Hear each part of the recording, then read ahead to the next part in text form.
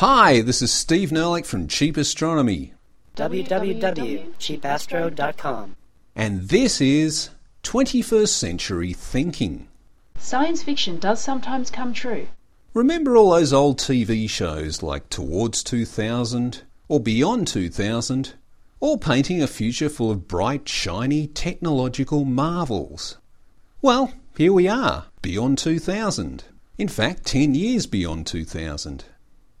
And look, it's a shame about the wars and the oil spills and the CO2, but there really are many things to feel good about in the 21st century. My cell phone is way better than James T. Kirk's communicator. I mean, he didn't even have a camera in his. And people really do live and work in space, like now, today, even if it is only 300 kilometres up. And whenever STS-133 gets launched, they'll have a robot up there too. And where's my jetpack? Available for purchase in New Zealand, apparently. More often, science fiction can reflect many of our future aspirations. So, okay, it still takes 15 gruelling hours to fly from Sydney to Los Angeles, but you can watch movies or play chess against a computer on a screen built into the back of the seat in front of you. And what science fiction writer ever predicted us developing a sense of collective ownership for the clunky-looking Hubble Space Telescope, which has connected so many people to our universe? And who would have thought a bunch of ordinary folks would start producing homemade 10-minute digital audio shows on astronomy and space science, which get broadcast around the world every single day? I mean, who would have thought?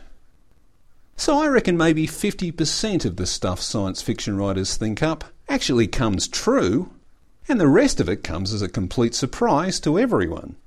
Transporters and warp drive seem pretty unlikely things to come, but we've got the communicators already, and as for doctors diagnosing and fixing injuries using some handheld thing that goes, well, we're halfway there already. If we ever meet the aliens, it is unlikely they will be able to tell any of us apart. Who knows if we will ever put this to the test? But it is worth considering that the aliens really won't have a clue that any of us are different from each other. We really will just be ugly bags of mostly water who all seem to like and do pretty much the same stuff.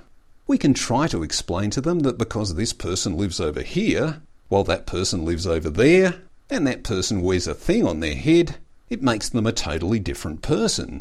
But the aliens, even if by chance they do sense information in optical wavelength light, are unlikely to see that a few minor differences in colour and shape have any significance. And not meaning to go all tree-hugging hippie on you here, they would be technically correct.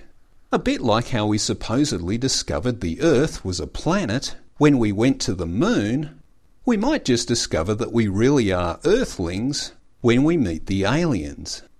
And on the positive side, the aliens won't think twice about whether or not you happen to be Neil Armstrong.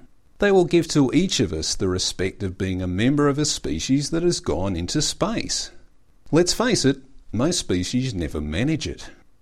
A civilization-destroying meteor could hit Earth at any time, even if any time means 10 million years from now. Our sky surveys are getting better, but for now, We still need 10 to 20 years warning to be able to build anything that might deflect a meteor. If anyone asks you why you spend all your time listening to podcasts or just gazing up at the sky, you should feel comfortable replying that astronomy really will end up saving all of humanity one day, even if that one day might be another 10 million years from now. Of course, you should also acknowledge it was the geologists and the paleontologists that drew our attention to the problem. Basically, yay science. But it's true the telescopes and the people behind them really did something special here. It's still just sinking in. But here in the 21st century, we are the first humans to live with the reality that all of humanity really could get wiped out in an instant by the unfortunate trajectory of a random asteroid or comet, while at the same time being the first humans with the technological capacity to actually do something about it. Meaning that from here, we really only have ourselves to blame if it does happen. I mean, sure, the people in the 20th century lived with the risk of nuclear war, but it's still just an internal matter, to be avoided by good communication and common sense. Just because we are all the same doesn't mean we all automatically get on with each other. Steve, I think you're going all tree-hugging hippie again. Oh, sorry. So what's next? Habitable zones don't last forever. A vague understanding that the party can't go on indefinitely may well predate science.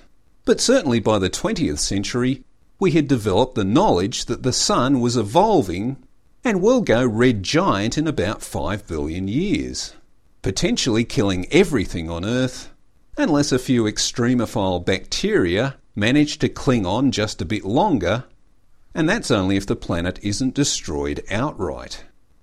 More recently, though, there's been a realisation that the sun's luminosity is increasing as it ages, meaning that probably somewhere between 0.5 and 1 billion years from now, water will no longer be able to stay in a liquid phase on the Earth's surface.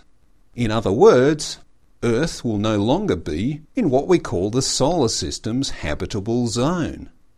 Some technological adjustments might allow us to live underground and cling on just a bit longer, but hopefully well before that, we'll have started thinking long term and either move the planet to keep it in the solar system's evolving habitable zone, or just leave Earth altogether, which we will eventually have to do anyway. The human species could become almost immortal, even if you can't be. Now, regardless of what religious views you may hold, I think we can all agree that people do visibly die, whatever might happen afterwards. It is technologically feasible that death could be avoided at some point in the future, even if it just involves transplanting your brain into a robot. But that's unlikely to be an option for me, or for anyone else listening to this podcast today on the 2nd of December 2010. But let's say all the stories are true, and a few of us do get raised up together at some future nexus. If you died tomorrow and got raised up 1,000 years from now, wouldn't you be a little bit interested to find out how everyone that came after you got on? Did we land someone on Mars? Find the Higgs boson? Learn how to transplant our brains into a robot? And even though you were handed your wings and your harp, wouldn't you be a tiny bit disappointed to find out that the other people sharing your cloud were from a later generation that never quite got around to building the asteroid defence system and just got collectively wiped out one day? So, I don't know. Go buy a cheap telescope, set it up in the backyard, and get your neighbours interested. It makes no sense to think that you are somehow not a part of all this. You're as much a part of this as Socrates, Marie Curie, and an anonymous Homo erectus individual who figured out that the secret really was to bang the rocks together. Maybe it's someone that you encourage to look through a telescope, who will cook the Big Mac that feeds the taxi driver who drives the scientist to the Nobel Prize ceremony.